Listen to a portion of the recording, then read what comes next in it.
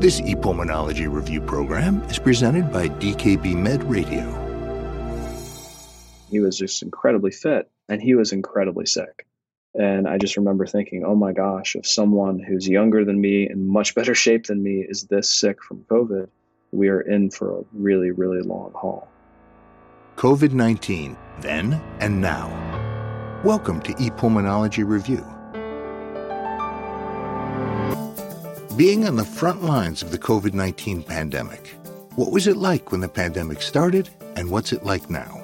That's what we're here to talk about today, with someone who's been on those front lines since the beginning. Dr. Brian Garibaldi is from the Division of Pulmonary and Critical Care Medicine at Johns Hopkins, and he's director of both the Johns Hopkins COVID-19 Precision Medicine Center of Excellence and the Johns Hopkins Biocontainment Unit.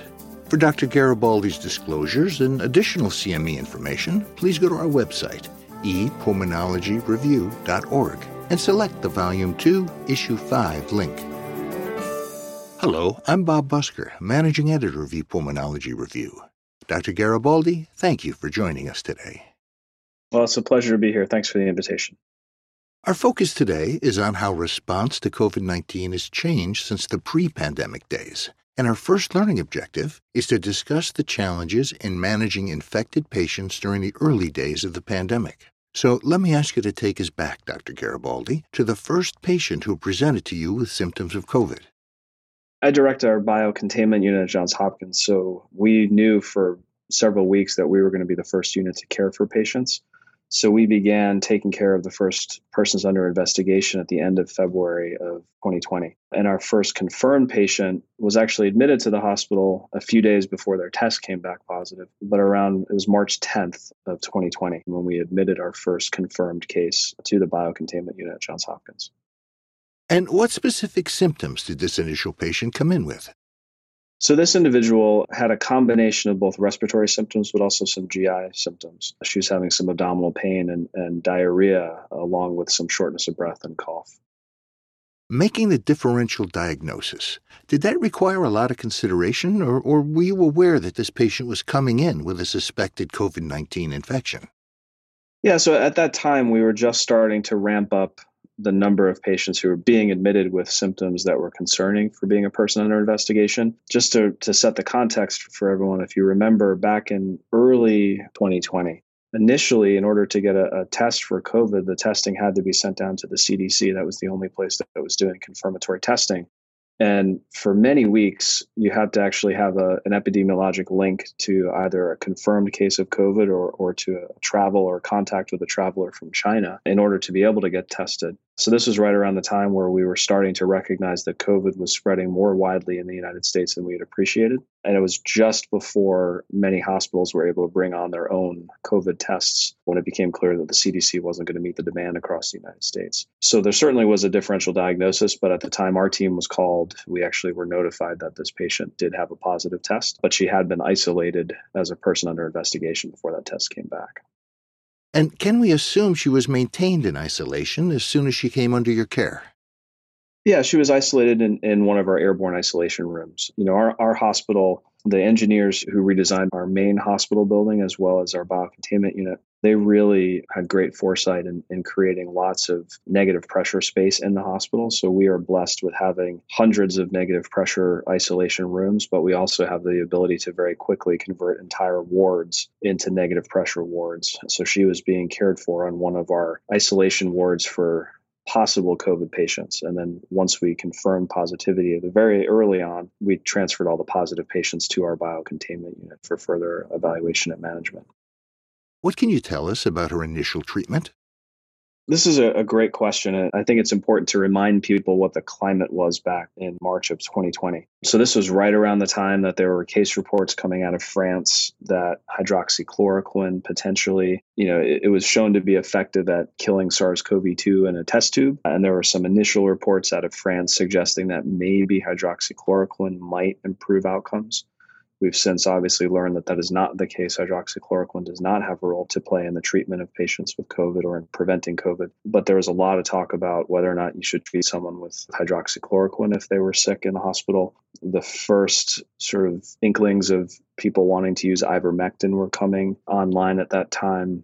There are some case reports coming out of China that you could use dexamethasone as an anti-inflammatory or other corticosteroids. But actually, for our first patient, we really felt that there wasn't enough evidence to justify giving her any of those treatments, that the first goal was supportive care, making sure that we were keeping her in an environment where she could receive safe care, where we could keep our staff and other patients in the hospital safe. So we did not treat her with anything other than supportive care. And thankfully, she got better in about 4 or 5 days and was able to be discharged to home. As 2020 progressed, every night on the news we saw frightening scenes. COVID body counts rising so fast that refrigerated trucks were called in to be temporary morgues. The incredible strain on doctors and nurses and the entire healthcare system. You were on the front lines through all of it. From those very early days, what are some of the things that most stick in your memory? I remember thinking back in February, March, before we really understood how COVID was transmitted, before we really knew how safe it would be for us to care for these patients in the hospital environment. I remember thinking very clearly about, now that I've seen my first COVID patient, is it safe for me to go home to the family? And it turned out they decided to get out of town because they knew that I was going to be in the hospital constantly. It wasn't so much a fear of COVID, but they just knew that I'd be focused in the hospital. But when they did come back into town after a few days, I ended up staying across the street at a hotel in the hospital that the hospital had provided for providers, just to make sure that the protocols that we had been practicing and training for years on the biocontainment unit, just to make sure that we were safe. So I remember there was that added tension. What about in the time that immediately followed? Very quickly, we exceeded the capacity of our biocontainment unit to care for patients. We have a total bed capacity of 4 on our unit. Our unit was initially created to care for patients infected with viral hemorrhagic fevers or other high consequence pathogens, but was designed with an airborne component to be able to take care of a new pathogen like SARS-CoV-2.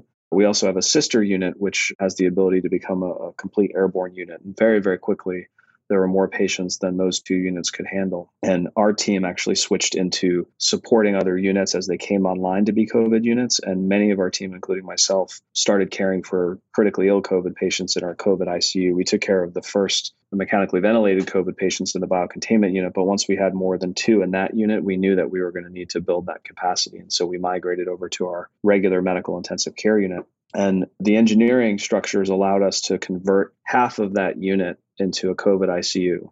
So the first 12 beds could become a COVID ICU, and then the second 12 beds could still take care of non-COVID patients. But within a matter of a week or 2 weeks, that entire unit was filled with COVID patients.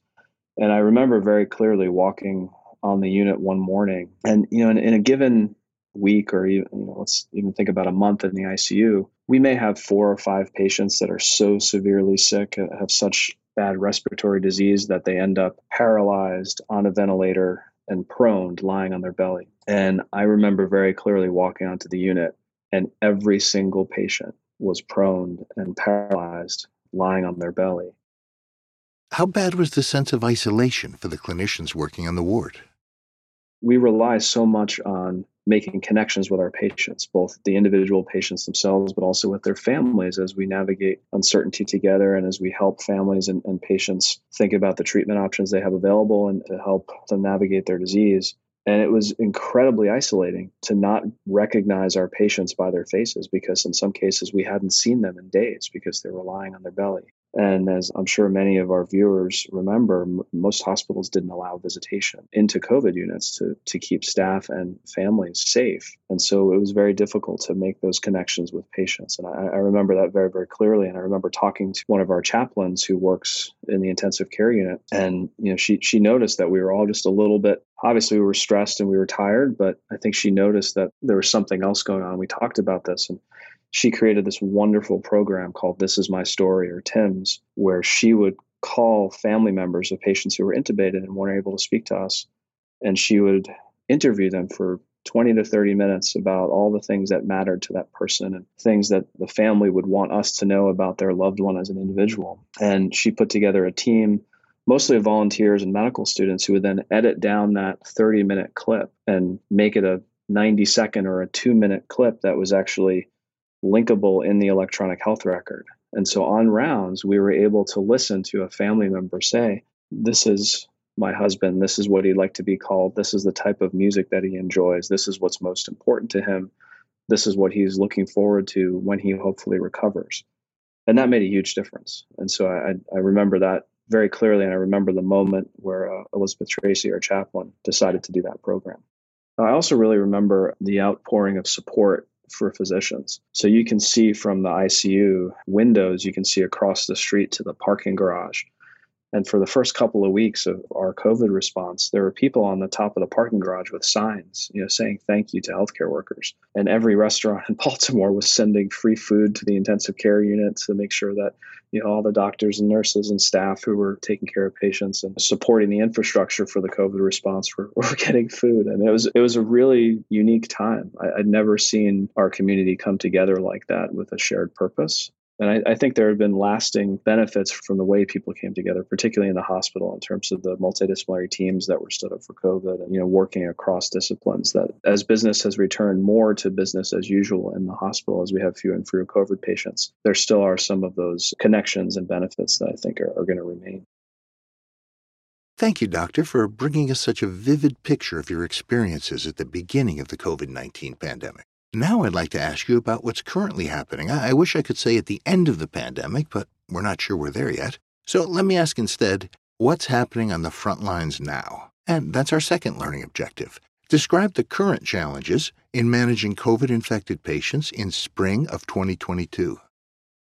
In terms of who we're seeing coming into the hospital, I think that there's a mix of individuals who, for whatever reason, have not been vaccinated. And I think it is important to mention that there are still individuals in our country and certainly around the world who are eligible for a vaccine who, for many different reasons, have not gotten them. Here in the United States, a lot of it has to do with, I think, misinformation about the risk benefits of vaccines and a misunderstanding about the safety of the vaccines and their role in preventing hospitalization and death. So we do unfortunately still see a fair number of patients who are unvaccinated coming into the hospital. We also are seeing, unfortunately, a fair number of patients who are immunosuppressed in some way. Their immune system was not able to mount an effective response to the vaccine. And so, for example, I just saw a woman this morning who has severe COVID because she received a medication that she needed for another condition, which then suppressed her immune system. And so even though she's had 4 doses of the vaccine, her immune system has not been able to mount an effective response. And so she unfortunately was hospitalized. But also during the Omicron surge, we saw a large number of patients who were hospitalized and then were found to have COVID. So their initial presenting symptoms were unclear if they were related to COVID. I'm not sure I understand, Doctor. A great example of this would be someone who was in a motor vehicle accident who wasn't clearly having symptoms from COVID. They come into the hospital for emergency care and then they get tested because at that point in time, we were screening everyone for COVID because there were so many cases. And they're found to have COVID. And so sometimes those patients might progress in the hospital to developing signs and symptoms of COVID. And we've since learned that for patients who are at high risk, there are treatments that are effective in the hospital to prevent severe disease progression. Tell us about those effective treatments. We do have an IV antiviral that was approved by the Food and Drug Administration. That's remdesivir. And there was a large trial that showed that patients who received remdesivir had a quicker time to improvement and were less likely to progress to severe disease. And we've since shown in large retrospective studies, both using our data sets here at Johns Hopkins, but also as part of a larger data consortium called HCA Charge, and other studies that have shown that remdesivir does likely prevent severe disease and in some cases may prevent death. So we certainly have a number of other options to provide individuals once they are either symptomatic with COVID or if they're high risk once they've been diagnosed with COVID. So all in all, Dr. Garibaldi, what have we learned so far from our response to COVID? Over the last few years, I think we have learned a number of important lessons that we have to carry forward as we think about dealing with the continued COVID pandemic, but also as we prepare for possible future pandemics. One of the issues that I think is really important is we need to work on surveillance. We need to do a better job of anticipating what infections might be coming down the pipeline. Many of the infections that are likely to cause or possibly could cause a pandemic are going to likely come from an animal host. We've seen 3 coronaviruses in the last 20 years that have made the jump from animals to humans, and each one has been more infectious and more significant in terms of its ability to cause severe disease and death. And I think we've learned that we need to be better prepared to anticipate what those infections might be and have diagnostics ready to go, have different countermeasures potentially ready to be trialed very, very rapidly in order to combat the next potential pandemic. I think we need to do a much better job about sharing information with the public.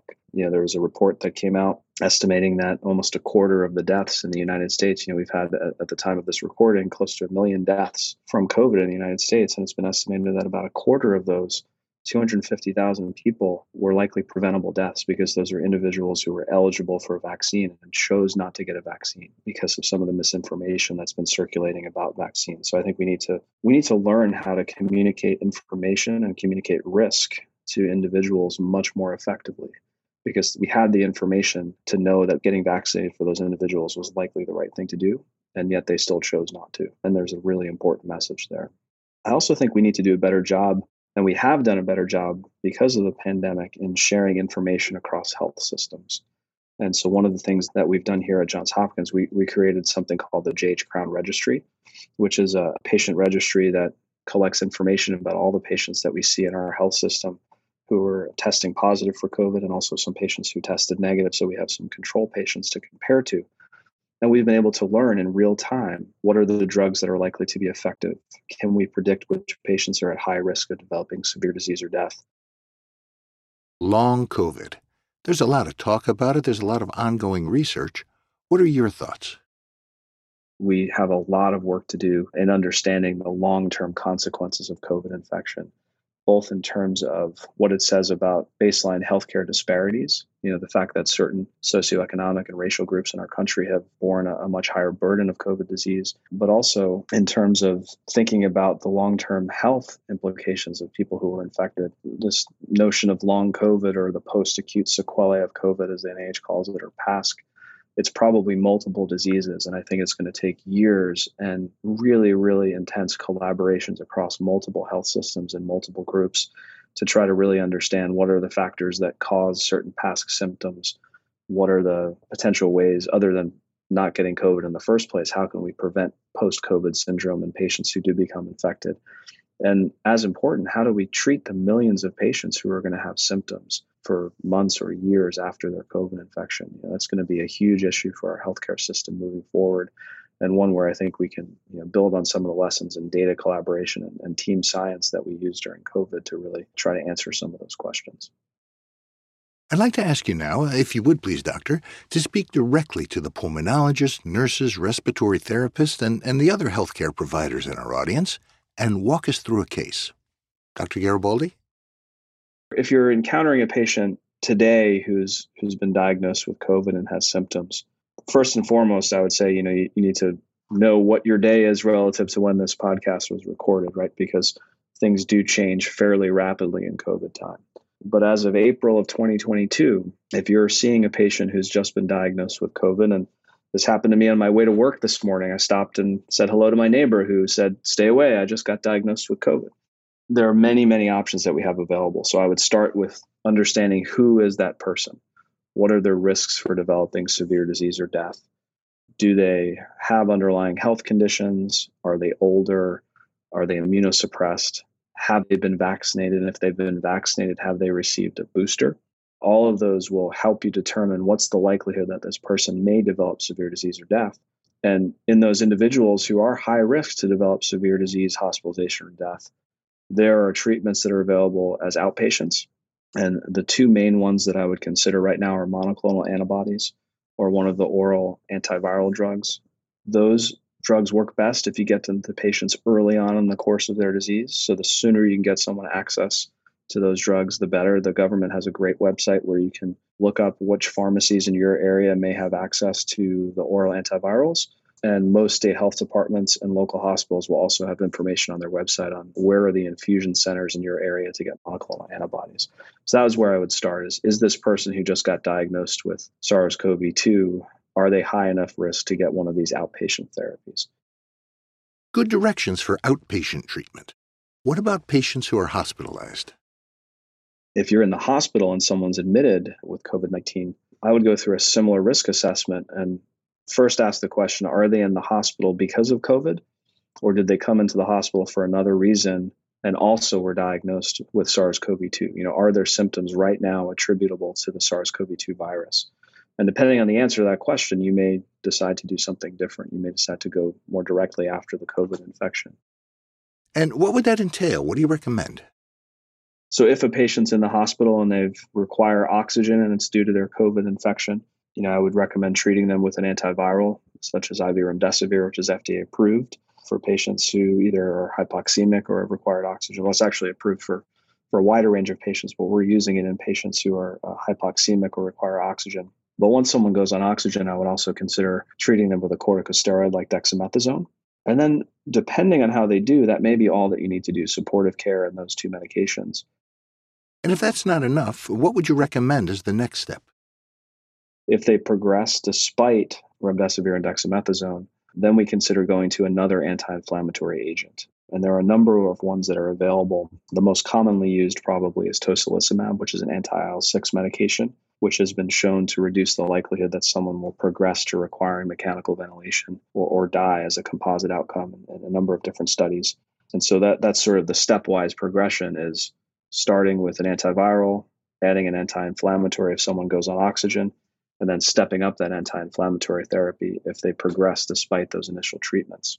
We've also learned a great deal about the role of supplemental oxygen in patients with COVID. For example, I think early on we were intubating patients very quickly because we were worried that it was hard to get into our gear and might take too long to get them onto a breathing machine safely.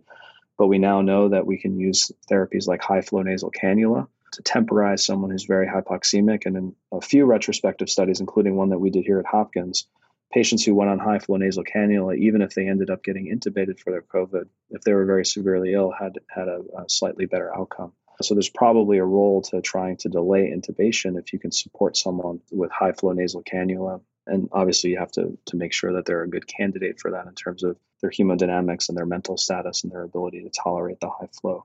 And then once someone, if they do progress to becoming intubated, we know that early proning, if they have a low P to F ratio, if they're requiring either high levels of oxygen or have a low PaO2, despite those high levels of oxygen, we know that those patients probably benefit from putting them on their belly for at least 16 hours a day. It improves oxygenation acutely, but it also probably limits barotrauma and ventilator-induced lung injury. So if you do progress to mechanical ventilation and have a low P to F ratio, I would recommend proning those individuals. And then if you need to, using intermittent dosing of paralytic agents to further improve their oxygenation if they're severely hypoxemic. What about full-dose anticoagulation? Your thoughts on that, please. There are some studies suggesting that patients who are not yet in the ICU, if you put them on full-dose anticoagulation, they may have a lower risk of developing severe disease or death. But once they get to the ICU, full-dose anticoagulation is probably not effective because the injury has already happened. The other thing I would also urge people to think about, particularly in patients who are immunosuppressed, think about whether or not their current symptoms might be due to lingering SARS-CoV-2 replication. We have seen a number of individuals who, weeks out from their initial COVID tests, have had persistent symptoms. And when you retest them for COVID, not only are they PCR positive from their nasal swab, but they also have a very low cycle threshold, indicating that the virus is probably still replicating. And so those individuals may benefit from additional antiviral therapies to try to shut down viral replication. And so thinking about a second round of remdesivir, thinking about whether or not they might be a candidate for high titer convalescent plasma, for example. Those are some additional things to think about if you're seeing a number of patients in your practice who are immunosuppressed. Before we wrap things up, I want to ask you, out of everything we've talked about today and everything you've gone through responding to patients infected with COVID-19, what's your best memory? If we think back to March of 2020 when we took care of our first patients at Johns Hopkins, we were talking about how great would it be if in the next 2 years we had a vaccine that could limit the impact of COVID by 50%. And less than a year later, we had not one, but we had 2 vaccines that against the initial wild type variant prevented over 90% of infections and virtually eliminated hospitalization and death for people who had normal immune systems. And then there have since been other vaccines that have come online that have also shown fairly good protection against severe disease and death. That's pretty amazing when you think about what we were hoping for back in 2020. From the Johns Hopkins COVID-19 Precision Medicine Center of Excellence and the Johns Hopkins Biocontainment Unit, Dr. Brian Garibaldi, thank you for joining us for this ePulmonology Review program. Well, thanks for having me, and thanks to all the listeners for all the work that you have done in caring for COVID patients over the past several years. For ePulmonology Review, I'm Bob Busker. To receive CME credit for this activity, please take the post test at epulmonology.dkbmed.com. ePulmonology Review is supported by educational grants from AstraZeneca and Viatris. The opinions and recommendations expressed by faculty and other experts whose input is included in this program are their own. This enduring material is produced for educational purposes only. ePulmonology Review is copyright with all rights reserved by DKB Med, LLC. Thank you for listening.